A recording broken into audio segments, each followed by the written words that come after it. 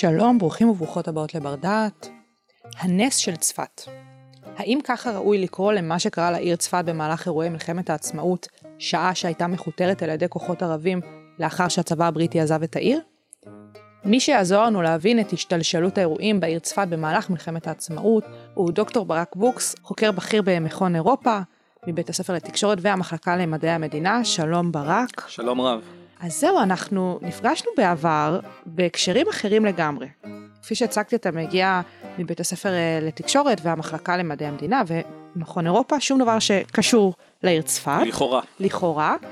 ועדיין אתה מביא פה נושא וסיפור באמת מאוד מאוד מיוחדים, והזווית פה היא זווית מאוד מאוד אישית. מה הקשר שלך לעיר צפת? מה הקשר שלך לסיפור הזה שאנחנו נביא כאן היום בפרק שאנחנו מקליטים? אני דוקטור בוקס, ובאוניברסיטת בר אילן אני משמש חוקר בכיר במכון אירופה, ומרצה בבית הספר לתקשורת והמחלקה למדעי המדינה. אמנם אני מתגורר במרכז, אבל יש לי כאן זווית מאוד מאוד ייחודית, שאני דור שמיני מצפת, וגדלתי בעיר והתחנכתי, וסבי הוא היה פסח שמואל. והוא היה הגבאי של בכנסת האריה אשכנזי הקדוש, אבל גם מזכיר ועד הקהילה היהודית בצפת בתקופת המנדט הבריטי והמצור. ואותה קהילה החליטה בניגוד להוראה, המלצה של בריגדיר קון שנדבר על המפקד הכוחות הבריטים שהתפנו, לא להתפנות יחד איתם ולהישאר ולהילחם על חייה. וסבי ז"ל גם שילב קודש וחול, כי הוא היה ממקימי הבנק סחר חוץ והבנק הבינלאומי בגליל. למה אנחנו מדברים על הסיפור הזה של המצור על צפת? כי בסופו של דבר במלחמת העצמאות היו אלו קרבות, אלו זירות שבהם נלחמו. מה כל כך ייחודי בצפת? הדבר הייחודי הוא שמלכתחילה, אם היינו הולכים לפי כוונת המשורר הבריטית והאום, צפת הייתה אמורה להיכלל במדינה הערבית. אנחנו מציינים 75 שנה להחלטת כ"ט בנובמבר על הקמת מדינה יהודית וערבית, ו75 שנה להקמת המדינה.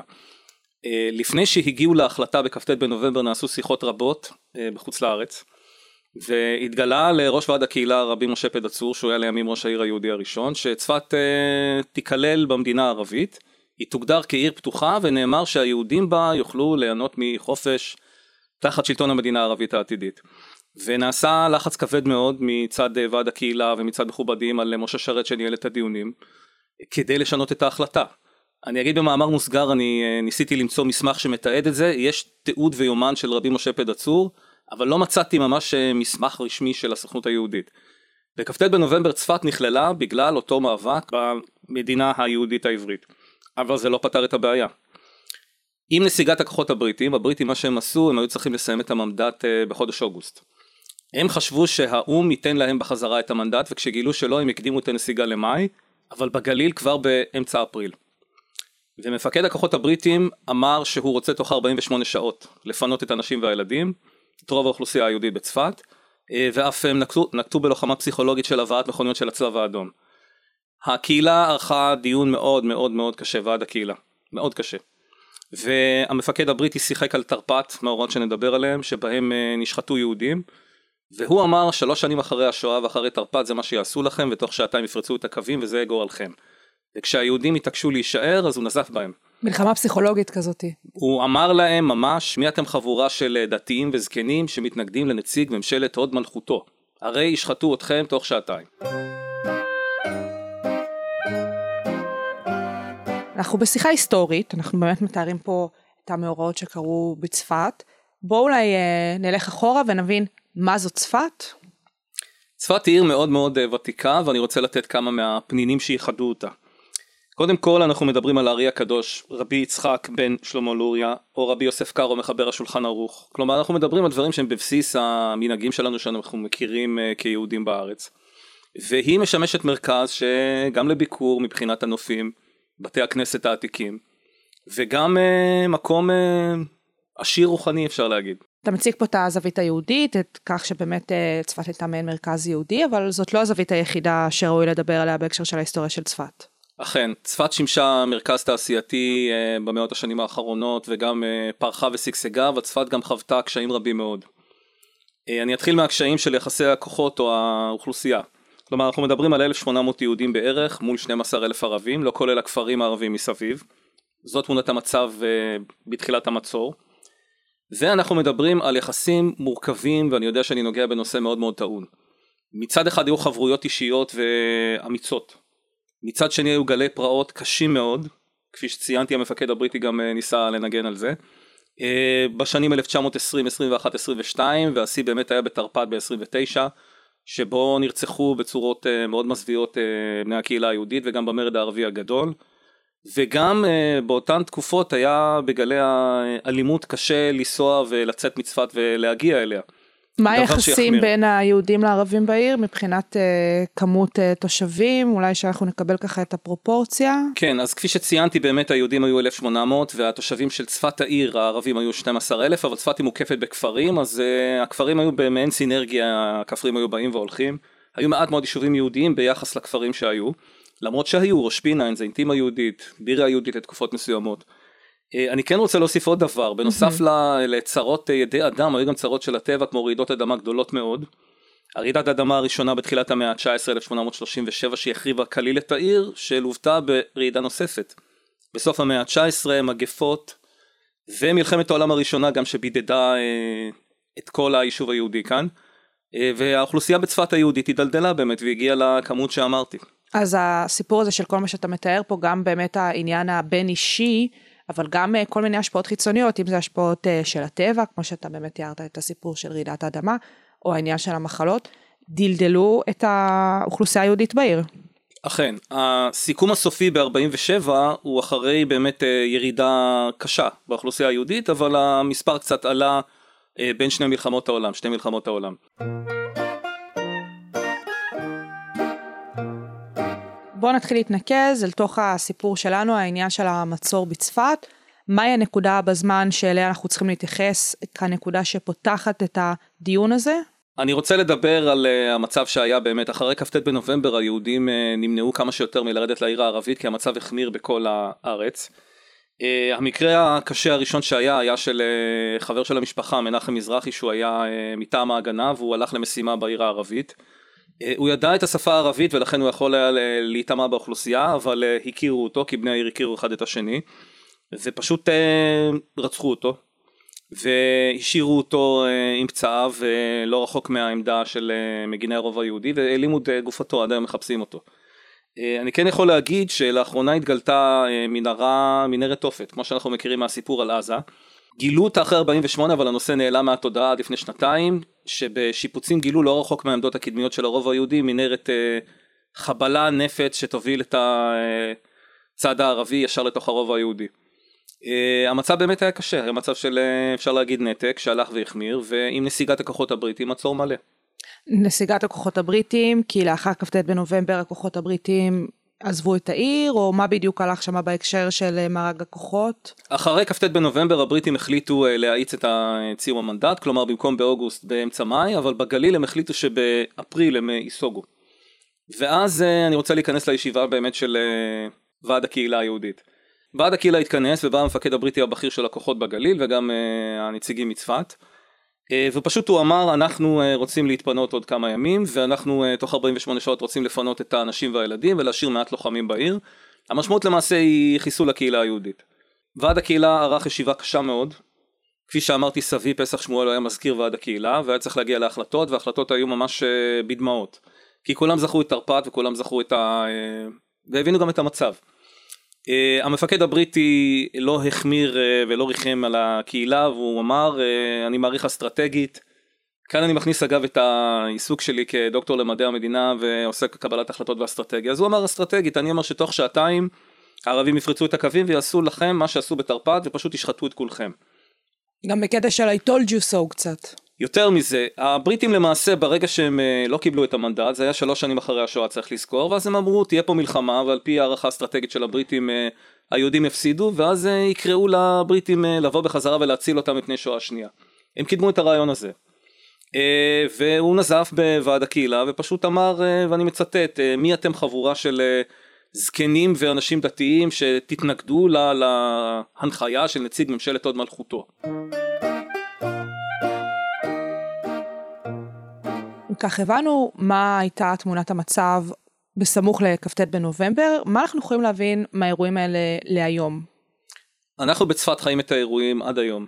אני רוצה לדבר על טקס שהייתי בו בדצמבר האחרון שנת 22, שבו נקרא רחוב בצפת על שם מנחם מזרחי שדיברתי עליו. היה טקס מאוד מאוד מכובד, שנציגת המשפחה דיברה בה וסיפרה את הסיפור.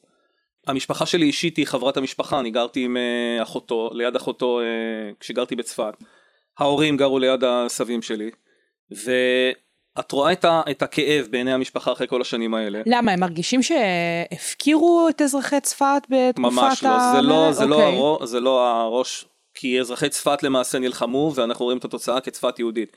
אבל המאורעות היו כל כך קשים, שאנחנו רואים שאחרי 75 שנה, הכאב על כל מה שקרה, ועל כך שהערבים רצחו אותו והעלימו אותו, ועד היום לא מוצאים את גופתו, אבל כן אני רוצה לומר שערכו טקס, קראו רחוב על שמו בנוכחות ראש העיר וסגן ראש העיר, וגם אמרו שנעשים מאמצים למצוא את גופתו עד היום, על ידי נציג יחידת איתן.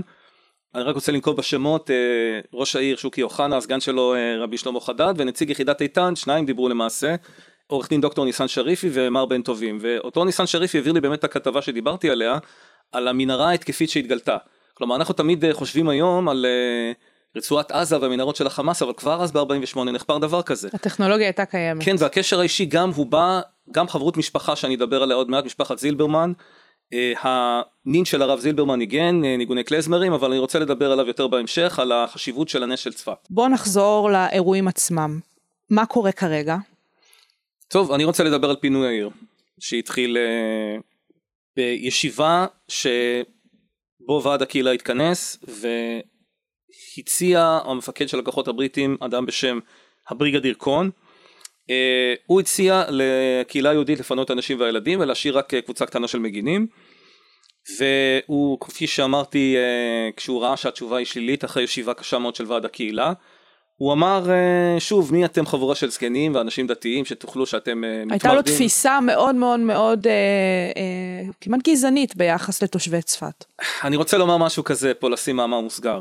צפת הייתה כמעט הערים היחידות שבה האצ"ל וההגנה שיתפו פעולה ביחד. בצפת לא הייתה כמעט פעילות של הלח"י, כי מטבע הדברים לח"י היא תנועה שפועלת בערים גדולות יותר.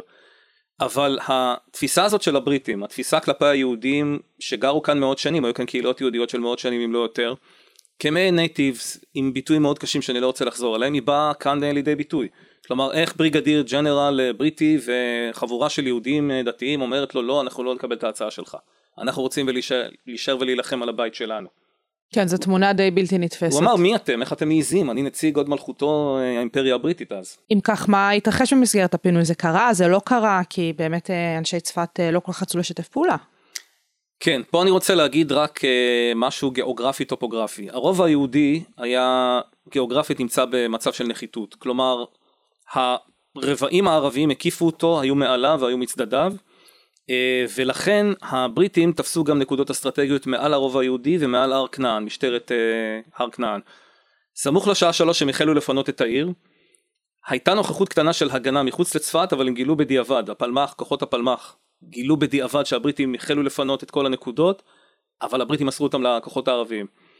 מבחינת כוחות הערביים, הם היו כוחות עודפים ביותר, שגם כללו צבא חצי סדיר של אדיב שישקלי הסורי, או פאוזי אל-קאוקג'י מלבנון, כולל כוחות סורים ועיראקים, ואני מדבר פה על לפני הפלישה של מדינות ערב. זאת אומרת, באזור הזה כבר היו כוחות של לא רק מקומיים, אלא גם כוחות ממדינות ערב. הסורים והלבנונים. סורים, עיראקים, ופאוזי אל-קאוקג'י אמנם הוא בא מלבנון, אבל הוא ריכז מתנדבים. וכולם קיבלו את הנקודות האסטרטגיות שהבריטים נתנו להם. לכן הקרבות היו קשים מאוד, מחלקת הפלמ"ח ניהלה קרבות קשים, הצטרפה ללוחמים היהודים שהיו במצור, והמפקד אלעד פלד של הפלמ"ח, מפקד צפת אגב היה מאיר מיבר, מפקד כוחות הפלמ"ח נתן הוראה להיכנס עם פריצת הרובע אחרי חללים רבים והרוגים רבים, בשירת אנו הפלמ"ח כדי להרים את המורל. אני רוצה להגיד משהו דתי על סובלנות דתית בימים אלה. הרב של צפת, הרב זילברמן, נפטר. החליף אותו זייד אל-הלר, הוא לא היה הרב של צפת, אבל הוא היה ממלא מקומו, כי לא היה רב, אבל הוא היה בעל סמכות של פסקי הלכה. אני ניהלתי ראיון עם איתה זילברמן, שהיא נכדתו של הרב זילברמן, והיא הסבירה לי את המצב שבו היו פסקי הלכה, כמו בפרוץ המצור שהיה בערב שבת, שבו ניתנה הנחיה לצפתיים לעבוד בשבת ולבצר את העיר ולהגן על עצמם. כלומר, אלו היו הרבנים של פעם והדתיים של פעם, כולנו חיינו בסינרגיה, באהבה ובחיבור אל המציאות.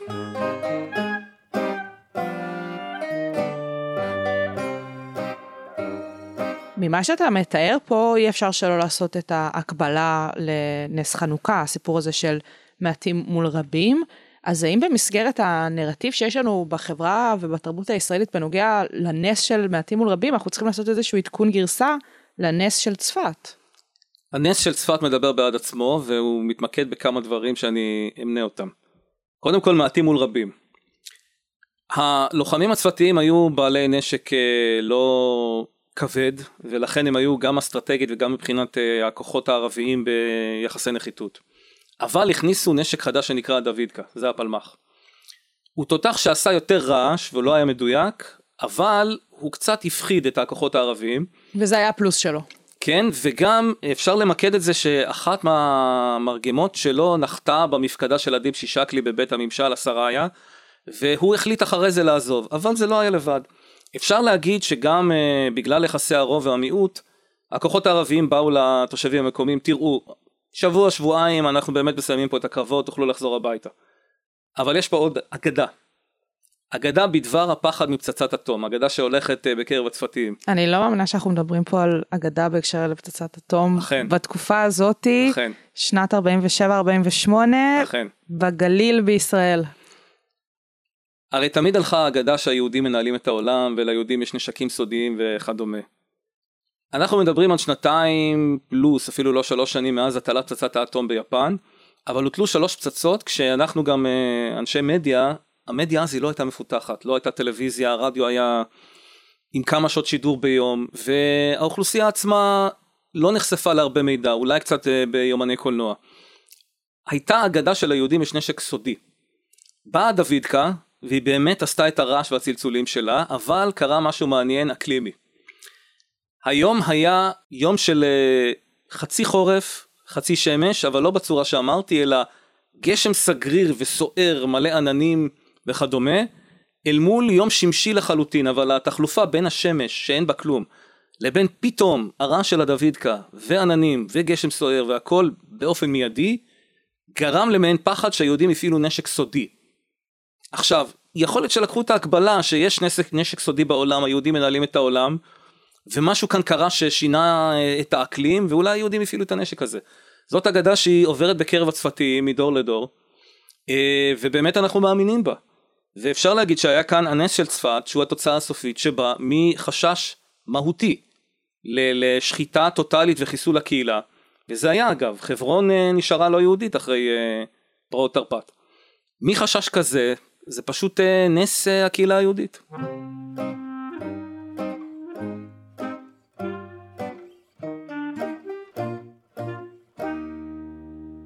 תראה ברק, אנחנו באמת מדברים פה ככה על הזווית האישית שלך בהקשר לסיפור של הנס של צפת, אבל אנחנו מגיעים לסיומה של השיחה, ואי אפשר להתעלם שאין פה דברים שאנחנו יכולים לקחת באמת לנרטיב הישראלי או כחברה ישראלית מהסיפור הזה.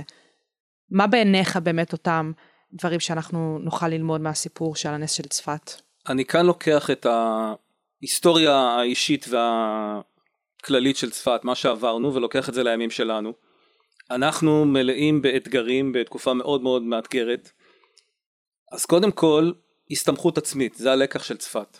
אנחנו לא יכולים לסמוך על כוחות אחרים שיגנו עלינו, אנחנו תמיד צריכים להיות בעלי יכולת לשמור על עצמנו ולהגן על עצמנו מפני הסכנות. הדבר השני הוא להכיר את הסכנות, כלומר תמיד לבחון את עצמנו ולא להיות שאננים, ולבדוק האם אנחנו מכירים את כל הסכנות שאורבות לנו, ואם אנחנו באמת יכולים לתת תשובה לאותן סכנות. והלקח האחרון, אנחנו מדברים על תהליכי קבלת החלטות, הן במלחמות, הן במצבים אחרים.